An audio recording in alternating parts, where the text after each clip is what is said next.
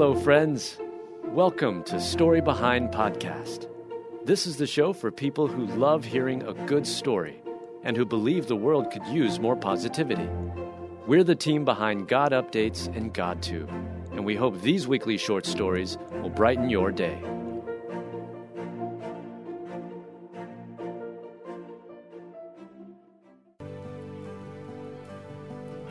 The touching true story of tragedy behind the popular children's book, Love You Forever, written and read by Stacey Marshall. It seems that everyone can relate to the touching story told in Love You Forever by Robert Munsch. The book quietly climbed to the top of the list of all-time best-selling children's books for a very good reason. The book chronicles a mother's love for her son, and it comes full circle with a tear-jerking ending. And just in case you've managed to read this book without crying, say goodbye to your dry eyes now when you hear the true story behind Love You Forever. In the book, a mother repeatedly shares these words with her son over the course of his life. I'll love you forever. I'll like you for always. As long as you're living, my baby you'll be. At the end of the book, it's the son's turn to cradle his aging mother and sing the same heartbreakingly beautiful words to her, as their roles reversed and he cares for her. Maria Shriver has shared that the book always brings her to tears. I've yet to read this book through without crying. It says so much about the circle of life, youth, parenting, and our responsibility for our parents as we grow older. The message is so simple, yet so profound. Love You Forever is a great gift for anyone with a child, or even for your own parents. The character Joey from the hit TV show Friends famously read the story to Ross and Rachel's child Emma at her first birthday party.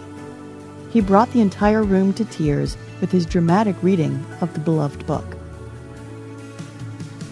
But the real story behind the book has its roots in the author's grief. Author Robert Munsch, who had briefly studied to be a Jesuit priest, suffered from depression. He has revealed that the 4-line poem was a lullaby he used to sing silently to himself on repeat after a tragedy struck. Robert and his wife, Anne Beeler, had suffered a great loss when she gave birth to 2 stillborn children in a short window of time.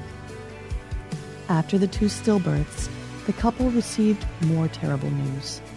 They sadly learned that they would never be able to conceive. Robert shared, I had written it as a memorial for 2 stillborn babies we had in 1979 and 1980. The story actually started off as a song. The author would recite the poem to himself as a way to cope when he felt his grief overtaking him. Then one day it hit him that he should turn his song into a children's story and share its powerful message. While the story is very personal to the writer, he is happy it's become so important to others and that it's touched so many hearts.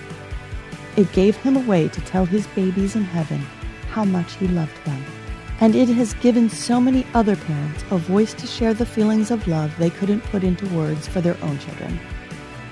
The book is a testament to the unconditional and never-ending love parents have for their children.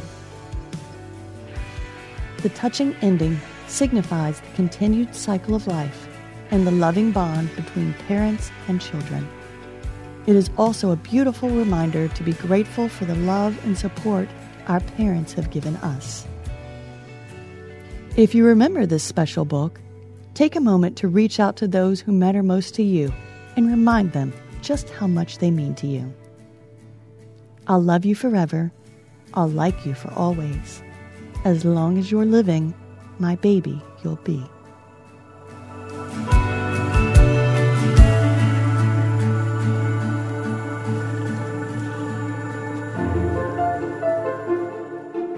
Thank you so much for listening to Story Behind Podcast. We're really glad you joined us for this week's story. To see photos and videos that may have been referenced in this episode, check out the links in the show notes. And if you enjoyed what you heard today, subscribe to our podcast, and please tell a friend about us. We'd also love it if you'd rate us and leave us a review. It really does help more people find us. This episode was produced and edited by Stacy Marshall. Story Behind is a Salem Web Network production. In a world where relationships are easily broken and often discarded, the Rebuilding Us Marriage podcast is your lighthouse, guiding the way to hope, restoration, and transformation in Christ. I'm your host and marriage coach, Dana Shea. Join me as we discuss the necessary tools for rebuilding marriages from adversity, betrayal, and disconnection. It's time to reignite love as we rebuild marriages from the ground up. Listen to the Rebuilding Us Marriage podcast on lifeaudio.com or wherever you get your podcasts.